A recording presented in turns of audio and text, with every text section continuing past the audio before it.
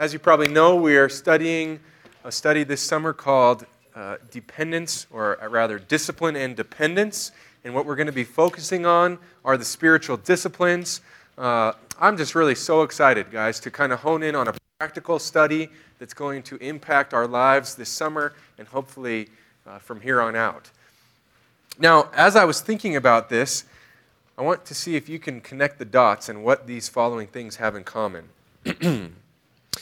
Michael Jordan, considered the best basketball player of all time, shot 49.7% from the field, which means he missed 50.3% of his shots that he took. Babe Ruth hit 714 home runs, but he struck out 1,330 times. In MLB, by the way, a good batting average is 300, which means you are up to bat, you hit, and you get on base 30% of the time. Tom Brady, one of the best quarterbacks in the NFL, has a completion percentage of 63.6%, which means when he throws the ball down the field, the receiver catches it 63.6% of the time. At MSU, to get in on the ACT, they require a 22 out of 36, which is a 61%. The bar exam for lawyers, the pass rate is a 67%. And maybe you're starting to see a theme here, is that there are many things that we set out to do in life that we know we are going to fail at to some degree. It's like the example of these athletes and these exams. Failure is inevitable at times. And yet, knowing that we will fail, does that prohibit these athletes or the future lawyers or the student from taking the exam or the athletes from competing? No, it doesn't. In fact, the athlete gives everything he or she has to compete, knowing full well that failure will happen. And friends, here's the key. How much more so in the Christian life? We set out in the Christian life to be obedient, right? The Lord says, be perfect as I am perfect. And yet, can we accomplish this? No. Can we do this in and of our own strength? No. Will we fail? Probably more often than not. Yes, I think we will. And so as we enter into the series this summer, the emphasis is going to be on the spiritual disciplines that we are to pursue as Christians. We're going to look at ways that we can strive to please the Lord. But in so doing, we are going to have to be dependent on the Lord at the same time. We'll need to be disciplined and dependent. In other words, the Spirit of God must be at work in conjunction with our own efforts. So this balance between discipline and dependence is what I'm going to open with tonight. And then throughout the summer, we're going to have teachings on specific disciplines, all the while remembering that we must be dependent in the process. And so with that in mind, I want to pray not only for tonight, but for the summer as well. If you'd bow your heads with me. Father, we're thankful for just the beautiful weather outside. God, thank you for the changing of the seasons that remind us that you are God, not only Lord, our God, but the God of the universe. Lord, the God who sets into motion the planets and changes the seasons according to your will. Lord, thank you that we were able to study the church in the spring, and now coming off that, Lord, that we can hone in on a study that is intensely practical. Lord, one that affects our life and how we live on a day-to-day basis. Lord, would you focus our minds now, clear our minds of distractions, allow us to receive your word in humility, Lord, to examine where we fall short of pleasing you and to change as needed. Father, give us grace in this way, we ask in Jesus' name. Amen. If you've got a Bible, open to Philippians. And in the letter of Philippians, Paul is writing not just to some church, but to a church that he cared for and loved dearly. He uses terms of endearment all throughout this letter to express his great love and care for these people. And as we end chapter 1 and enter chapter 2, Paul is calling the Philippians to unity. He has led out as an example of suffering for the gospel. And in the midst of these trials, the Philippians would now need to be unified in their front. Now, in order to be unified, look at Philippians chapter 2, verse 3. He says, do nothing from selfishness or empty conceit, but with humility of mind regard one another as more important than yourselves. This would be the key to humility. They had to regard one another as more important than themselves. Verse 4, do not merely look out for your own personal interests, but also for the interests of others. And so again, these are the keys to having unity as a church, to opposing trials that would come, doctrinal errors. They had to be unified by being humble toward one another, by regarding one another as more important than themselves. And who would be the ultimate example of this for the Philippians? Jesus, right? Jesus. Look at verse 5. He says, have this attitude in yourselves, which was also in Christ Jesus. And verses 5 to 11 are this example. It's an elaboration on Jesus as the great example. I want to hone in on verse 9 now of chapter 2. He says, for this reason also, since Jesus has humbled himself, come to earth in the form of man, died on the cross, for this reason God highly exalted him and bestowed on him the name which is above every name. In other words, because of Jesus' humility, or you could say in conjunction with it, this is what God has done. He has bestowed on Jesus the name which is above every name.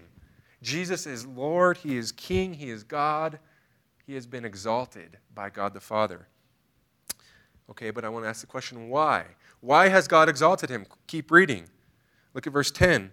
So that, okay, purpose, following. So that at the name of Jesus, every knee will bow of those who are in heaven and on earth and under the earth, and that every tongue will confess that Jesus Christ is Lord, to the glory of God the Father. I feel like there should be an amen right there. Amen, right? Jesus has been exalted. Why? To the glory of God the Father. That Jesus would be seen as Lord by all.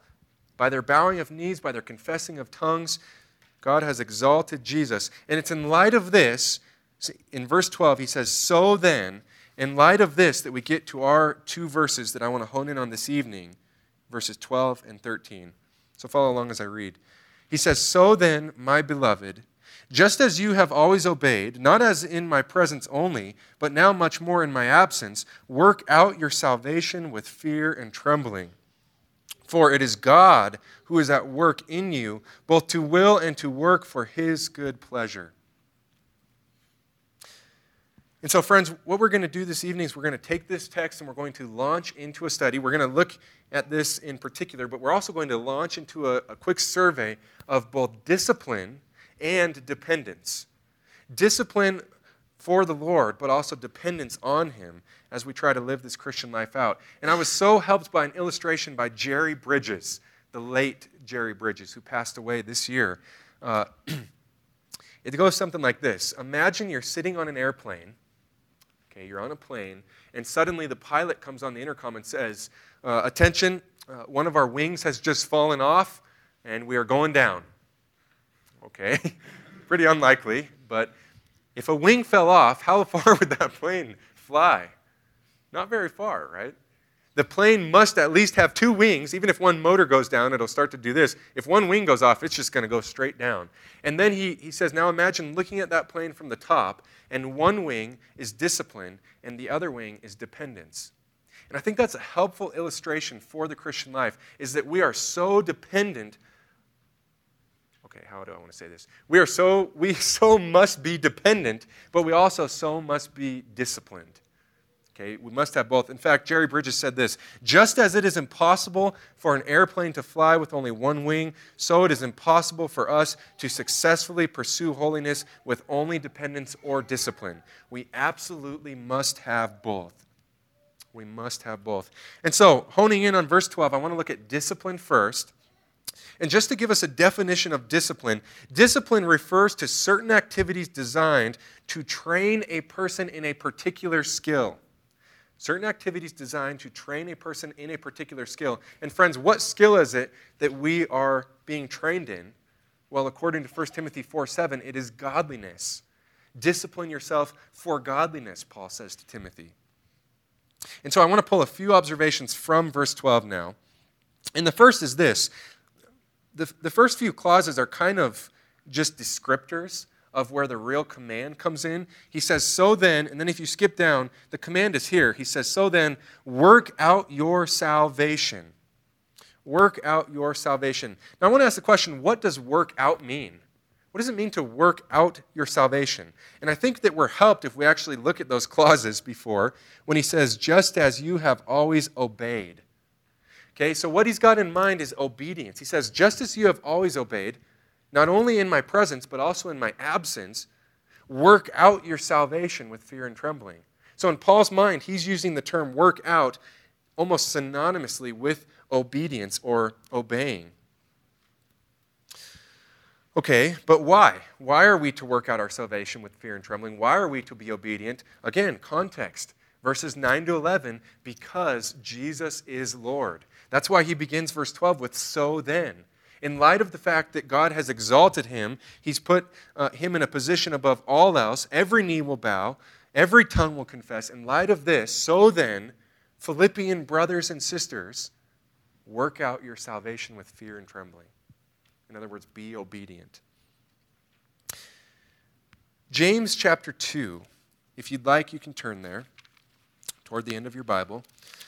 I think James chapter 2 is a helpful picture of what is going on here. In James 2, verse 14, Paul says, what use is it, my brethren, if someone says he has faith, but he has no works? Can that faith save him? In other words, can that kind of faith, can that quality of faith save him? Verse 15, if a brother or sister is without clothing and in need of daily food, and one of you says to them, go in peace, be warmed, be filled, and yet you do not give what is necessary for their body, what use is that? Even so, faith, if it has no works, is dead, being by itself. Friends, the comparison Paul is making here, he's not talking about working for salvation. He's comparing kinds of faith. There's the kind of faith which is obedient, and the kind of faith which is not obedient, which is not true faith. And what Paul is saying in Philippians 2 is that you need to work out your faith. If you have genuine faith, then it needs to be worked out. It needs to be fleshed out in the way that you live. Man, I was so trying to think of a good illustration for this. This is going to fail utterly. But I was thinking, okay, so you've got a muscle soreness, a muscle knot. Let's say you've got a muscle knot in your forearm. Okay, if I say I'm going to work that knot out, what I mean is this, right? I'm going to kind of work it out. I'm going to rub it out. But it assumes that the knot was already there. There's a knot there for me to work out. Now, if I say I'm going to work for a muscle knot in my forearm, totally different implication, totally different meaning. That implies I'm going to do a bunch of like forearm curls or something in order to make a knot form right there. Does that make sense a little bit? And here's why this is important, is how could this verse in Philippians 2:12 be misinterpreted? Well, it could be misinterpreted by exchanging the word for the word out. If we were to say work for your salvation with fear and trembling, totally different meaning than work out your salvation with fear and trembling. You see the difference. It seems small, but guys, this is a mile-wide gap. A mile-wide gap. And so, Paul says, Timothy, in light of Jesus' lordship, not Timothy, sorry, I'm thinking Timothy. He says, Philippians, in light of Timothy's lordship, work out your salvation with fear and trembling. Let me ask this question, though. Was Paul asking Timothy to do something that he himself didn't do? Was Paul disciplined in his life? You better believe it. Look at Philippians chapter 3. Philippians 3, verse 12, Paul says of himself, not that I have already obtained it or have already become perfect, but I press on so that I may lay hold of that for which I also was laid hold of by Christ Jesus. Brethren, I do not regard myself as having laid hold of it yet, but one thing I do, forgetting what lies behind and reaching forward to what lies ahead, I press on toward the goal for the prize of the upward call of God in Christ Jesus. Guys, Paul was an incredibly motivated, disciplined individual. In the same way, if you're flipping to these, look at 1 Corinthians chapter 9. Paul now employing athletic imagery.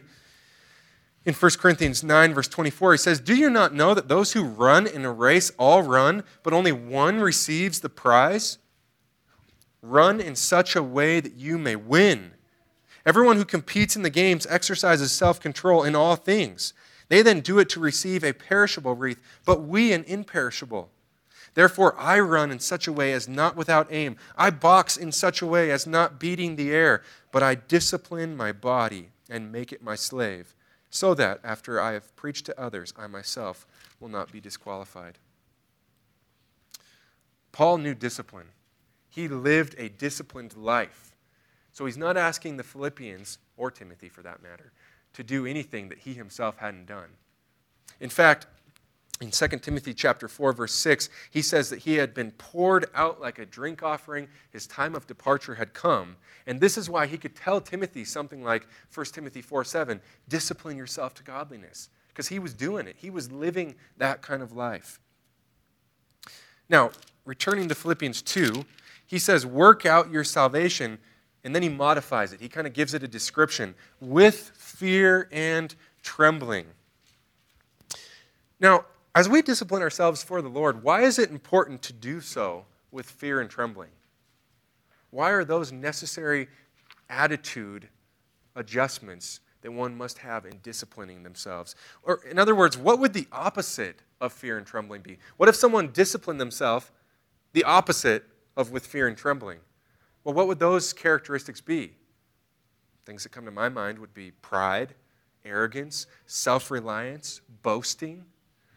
Right? You see that even here, within this verse alone, there's a caution against solely putting one's head down and putting one's foot to the plow. Okay? There's a caution against self-dependence, even in verse 12. We're not even to 13 yet. Let me ask, if someone just reads and prays and goes to church and hangs out with believers, does that equate to godliness? There is no way, right? Maybe you know from personal experience, you can just go through the motions way too easily. It's too easy. So just reading and praying, going to church, being in a Bible study, these do not equal godliness. There must also be dependence upon the Lord. Or in other words, there must be fear and trembling. The Christian life requires discipline and dependence. And you know, it makes me think of this. I do want you to turn here if you can. If you got your Bible, go to Luke chapter 17. Matthew, Mark, Luke, just a few books to your left. As I think of the type of attitude, friends, that we are required to have in the Christian life, the type of attitude that Paul is looking for here and that the Lord is looking for from us, I think of this servant. In Luke 17, verse 7, Jesus speaking, he says this, he says, which of you, having a slave plowing or tending sheep, will say to him when he has come in from the field, come immediately and sit down to eat? But will he not say to him, prepare something for me to eat, and properly clothe yourselves, and serve me while I eat and drink, and afterward you may eat and drink? And just by the way, this was customs. This is how these times would have gone about their business, is that the master of the house ate first, and then the slave ate. It would have been a great privilege, though, for the slave to be part of the house. Okay, verse 9. He does not thank the slave because he did the things which were commanded, does he? So you too, when you do all the things which are commanded, you say, we are unworthy slaves. We have only done that which we ought to have done. And friends, I think that's getting at the heart motive. That's getting out the kind of attitude that must be necessary as we discipline ourselves to godliness. It can't be something of arrogance or of self-promotion or of boasting. It must be with this type of attitude, saying, hey, I'm going to discipline myself with everything I got. Why? Because I'm just doing what I ought to do. I'm just doing what's expected of me. I'm not doing anything special. In the same way, though, it makes me think of James 4:10, which says this, humble yourselves in the presence of the Lord, and he will exalt you. God is looking for those who are humble in his presence, those who truly fear his name and want to honor and obey him.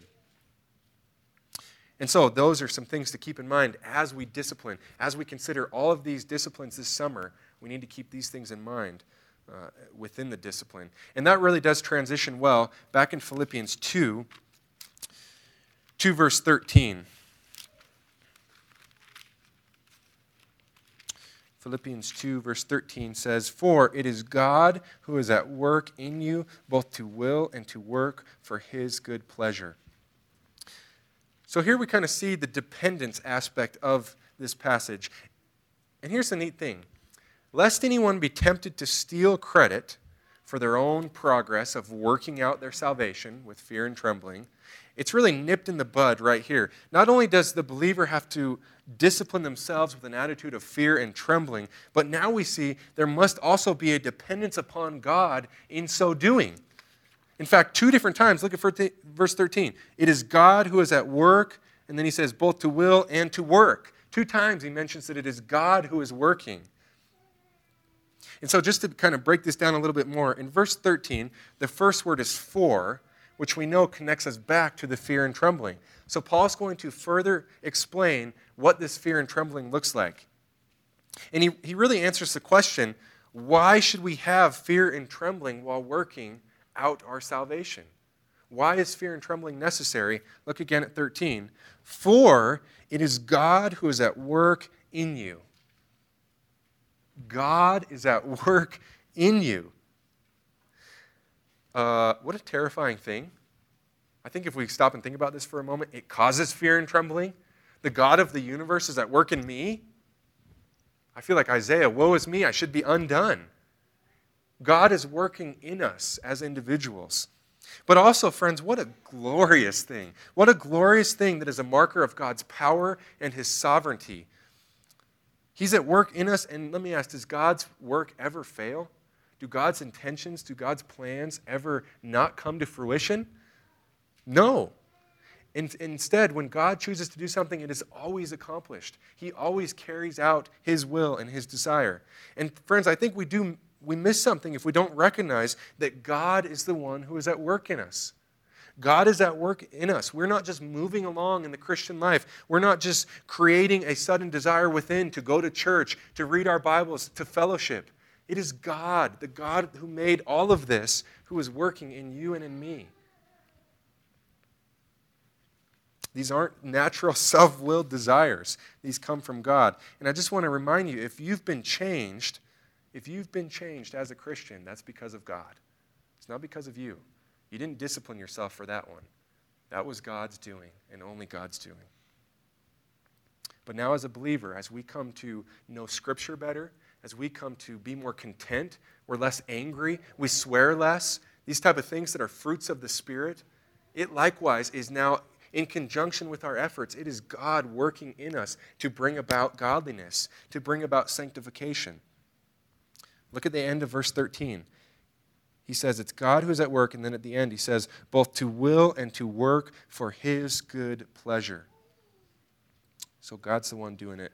Now, following this theme of dependence, it seems that the psalmist got it right, and you guys will recognize these words. It's in a popular song we sing often. Psalm 127 verse 1 says this, unless the Lord builds the house, they labor in vain who build it. Unless the Lord guards the city, the watchman keeps awake in vain.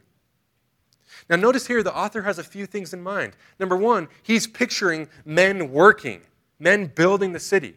That's clear by the illustration. He's further picturing people guarding the city, the watchmen watching the city. And yet, what is he attributing this success to? Who is he attributing the building to and the guarding to? He's attributing it to God. Now it's important to note though, the watchman doesn't have this in mind. Okay, there's no picture in our mind as we read that of the builders saying, oh, I'm done, I'm going fishing. Or the watchman saying, I'm not watching anymore, I'm going to go to bed, God's got this one. No, right? There's the implication, this guy's still building, and this watchman is still watching, but all the while, behind the scenes, we know that it is God who is truly causing things to come about. God is enabling his people to carry out the task at hand. Likewise, Nehemiah, super cool story. I wish we could study the book of Nehemiah. Nehemiah in Nehemiah 4:8 says that the enemies conspired together to come and fight against Jerusalem and to cause a disturbance in it. So, quick context, they're rebuilding the wall in Jerusalem, and now in Nehemiah 4:8 he says the enemies of Jerusalem are gathering together, they're going to come and conspire against it. And then the next verse says this, Nehemiah says, but we prayed to our God, and because of them, we set up a guard against them day and night. What do we see from Nehemiah here, just in this one verse? We see both dependence and discipline. He prayed to God, and he set a guard. He prayed to God, and he set a guard. He acted dependently, but he also took disciplined action in setting up a guard to protect the city. In the same manner then, friends, Paul's point in Philippians 2 is, yes, to work out our salvation, but to remember that it is God who is working in us. God is the ultimate one behind the scenes. Now, just as a practical kind of time out here for a moment, I want to ask, which one do you lean more towards? Do you lean more towards the dependent side or the disciplined side? Both are dangerous, and just considering the first, in the dependent side or the passive side, the danger would be this. It would be to pull back and to just say, let go and let God. Or, God's at work, why can't I just set the cruise control and let God worry about the results, right? I don't really have to put forth effort. Or maybe, even with a good intentioned heart, you have set your spirit to pray, and so you pray and you pray and you pray, but you don't actually do anything. Okay? There's a great danger here. It reminds me of a joke of the man and the 3 boats, right? The flood comes, and it starts to rise and gets up to the bottom of the man's house, and a boat comes along and says, "Sir, jump aboard." And he says, "No, God will save me." The flood rises to the 2nd floor, so he goes up the stairs to the 2nd floor. Another boat comes along. "Oh, sir, jump aboard. We'll save you." No. God will save me. The water rises to the top now, and he's on the roof, and a 3rd boat comes along, and they say, "Sir, jump aboard." And what does he say? "No, God will save me." Well, the flood continues to rise, and he dies. And he goes to heaven, and he says, "Lord, why didn't you save me from the flood?" And God says to him, "I sent you 3 boats. What were you waiting for?" Right? And that's a funny joke, but here's the point. There is danger in only being dependent, in only praying, in only being passive as we approach the Christian life. On the flip side, though, maybe that's not you. Maybe you fall more to the side of discipline. Maybe you're prone to fall into self-reliance, self-discipline. Perhaps you put your head down to the plow and you don't stop and you plow right through people at times without even consulting the Lord, without going to the Word, without going to prayer, without consulting other people in your life who are wise. This is my own tendency at times, and this also can be dangerous. We must strike the balance of discipline and dependence. And I want to just step back now and look at this dichotomy from a 10,000-foot view. And there's several things we need to consider in doing this. And first is this. I want you to consider that while God is at work and does deserve full credit and glory, we must have dependence on Him for change. We must remember that the way that He is at work, catch this, the way that He works in us is by changing our hearts and our actions. He is after changing our person as a whole. He wants to change the way we think, the way we act, even the way we emote, the way we feel, right? God is changing us.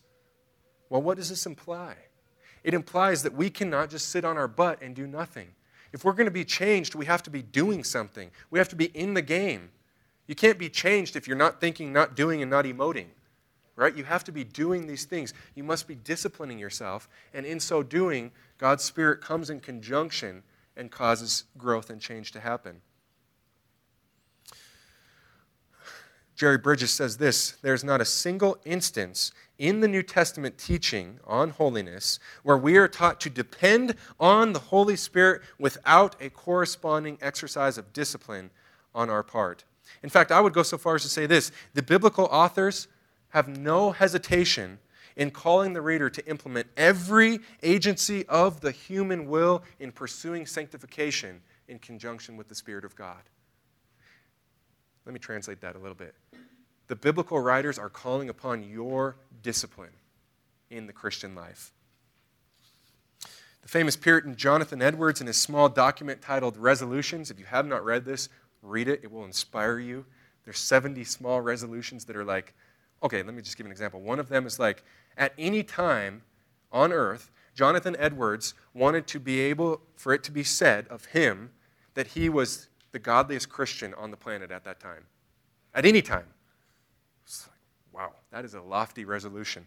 But anyways, he said this, even in light of that, he said this: "Being sensible that I am unable to do anything without God's help, I do humbly entreat Him by His grace to enable me to keep these resolutions, so far as they are agreeable to His will and for Christ's sake." Edwards was incredibly disciplined and yet incredibly dependent as well. He needed the Spirit of God for enabling.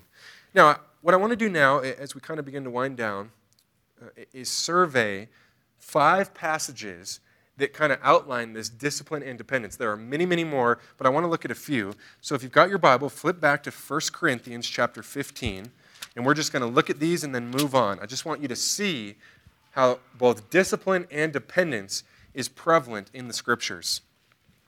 1 Corinthians chapter 15, verse 10, Paul writing again, he says, "But by the grace of God, I am what I am." Okay, so Paul's affirming his dependence on the Lord for being who he was. And then he says, "And his grace toward me did not prove vain, but I labored even more than all of them." Which aspect is that? That's the discipline, right? And then look what he says, "Yet not I, but the grace of God with me." Paul flip-flops like 3 or 4 times, the grace of God, but I labored, but actually it wasn't me. You see this? It's discipline and dependence. Okay, from 1 Corinthians, flip to your right to 2 Timothy. 2 Timothy chapter 2. If you were here, we looked at this a couple Sundays ago at Grace. 2 Timothy chapter 2, verse 1. Paul writing again. He's speaking to Timothy. He says, "You therefore, my son, be strong." Okay, this is an imperative command. It's a passive command, but it's an imperative command. Timothy, be strong. And yet, he says, in the grace that is in Christ Jesus. He's calling Timothy to have the discipline to be strong, and yet he's saying, it can't really even come from you. You've got to draw upon the grace of God in order to do this. Timothy couldn't just sit back and do nothing. Otherwise, Paul wouldn't have said to be strong. He would have just said, keep being weak. But he said, be strong in the grace. Okay? From 2 Timothy, flip back to 1 Timothy chapter 4. Verse 7, Paul says, "But have nothing to do with worldly fables, fit only for old women. On the other hand, discipline yourself for the purpose of godliness." There's that verse. We love it, right? Look at verse 10, though. He's going to give the reason. Again, the word for. "For it is for this that we labor and strive." In other words, it is for this reason, Timothy, that I'm about to tell you, that we discipline. And then what's he say? "Because we have fixed our hope on the living God, who is the Savior of all men, especially of believers." Paul says, yes, Timothy, you got to discipline yourself to godliness, but the reason you're going to do this, and really the power behind this, the strength to be able to do this, is going to come from fixing your eyes on Christ, from drawing upon His strength and grace, from setting your gaze on Him, not on yourself, not just on your goals along the way, but looking to Christ, really being dependent upon Him. Flip to the second to last book of the Bible, Jude. This one's awesome. I just love these. Jude chapter 20. By the way, chapter 20. I was just about to say, there's one chapter in the book of Jude. There are not 20 chapters. One chapter, very small. There are 25 verses, and we're going to look at verse 20. Jude says, "But you, beloved," in contrast to all the false teachers that he's just been talking about, "you, beloved, building yourselves up in your most holy faith, praying in the Holy Spirit, keep yourselves in the love of God." Okay? So there's the command. In other words, you've got to employ some sort of discipline within yourself to keep yourself in the love of God. Now look at verse 24. It's a doxology, a praise of sorts. And Jude says, "Now to Him," speaking of God, "to Him who is able to keep you from stumbling." Just within 3 verses, he almost does a play on words here, using the same verb. He says, "You, Jude, keep yourself in the love of God." Oh, but by the way, to Him who is able to keep you from stumbling. Okay, you see, in a sense, the dichotomy here. There is a discipline and a dependence. Lastly, this one really excited me. I got to tell you, I don't typically advocate for this, but I'm not going to lie. I flipped to the book of 1 Samuel to go looking for an example and turned to this page. I was floored. Go to 1 Samuel. You got to go to this one. Again, I'm not advocating that form of Bible study. I'm just saying that's what happened. 1 Samuel chapter 17. So here's what's happening. David is a shepherd boy. David is small. He's not physically impressive. Goliath, just by the name I think you know, very physically impressive very large, not a small shepherd boy. And David says this. Let's pick up in verse 31. When the words which David spoke were heard, they told them to Saul, and he sent for him. David said to Saul, "Let no man's heart fail on account of him. Your servant will go first and fight this Philistine." Alrighty. Verse 33, then Saul said to David, "You are not able to go against this Philistine to fight with him, for you are but a youth, while he's been a warrior from his youth." But David said to Saul, "Your servant was tending his father's sheep when a lion or a bear came and took a lamb from the flock. I went out after him and attacked him and rescued it from his mouth. And when he rose up against me, I seized him by his beard and struck him and killed him." Okay, let's just pause right there. That's pretty impressive. A lion or a bear came and took one of the sheep, and David went after him, and you imagine the bear standing up, and David grabbed him by the beard and struck him and killed him? It's like, wow. All right.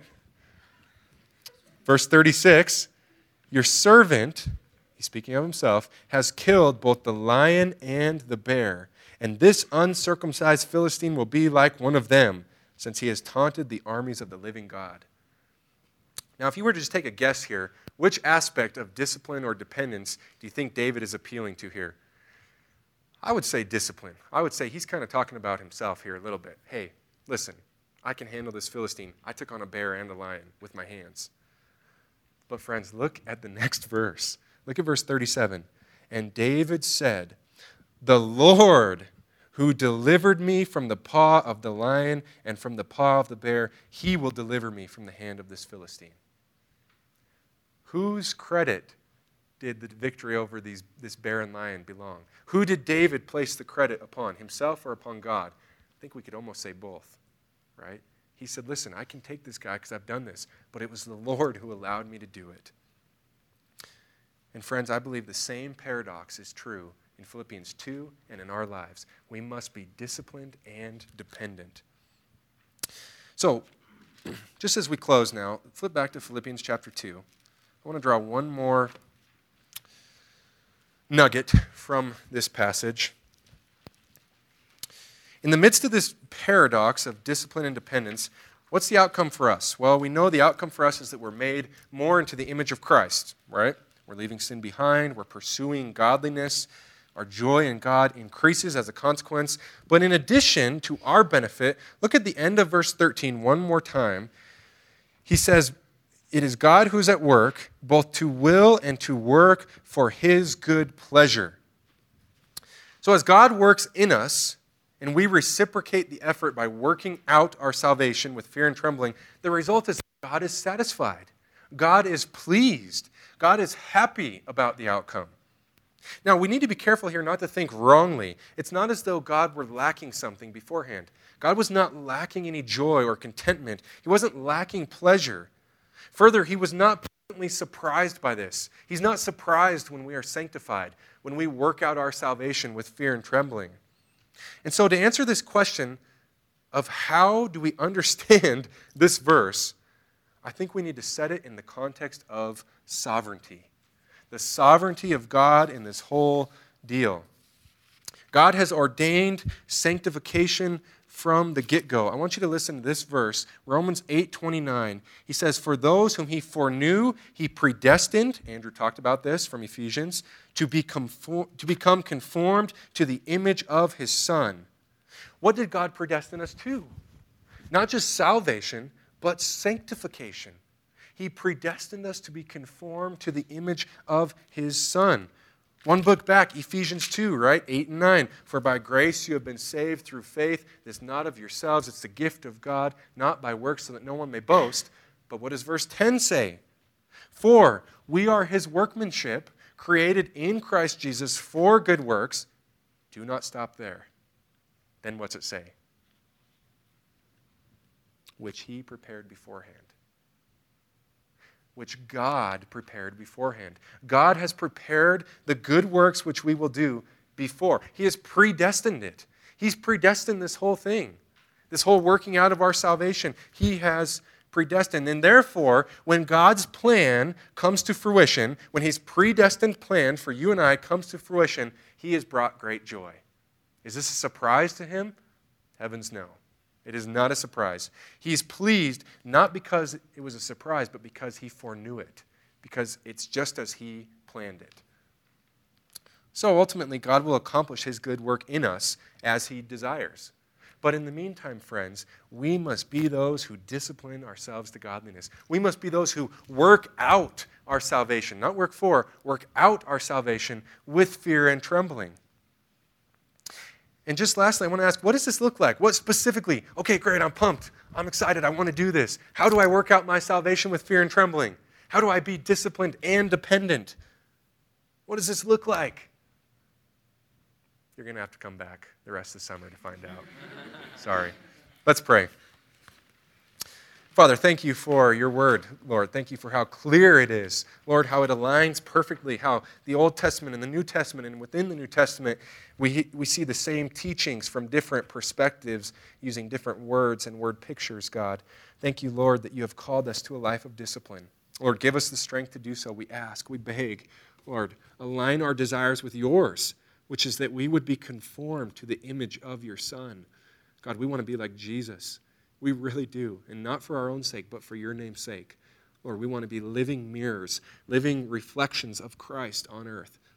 And so, Lord, would we be a group who is disciplined and yet also dependent? Lord, your grace toward us and yet our own personal pursuit in the Christian life, Lord. What a thing. What a paradox and yet a wonderful, beautiful thing, Lord. God, bless this summer, we ask in Jesus' name. Amen.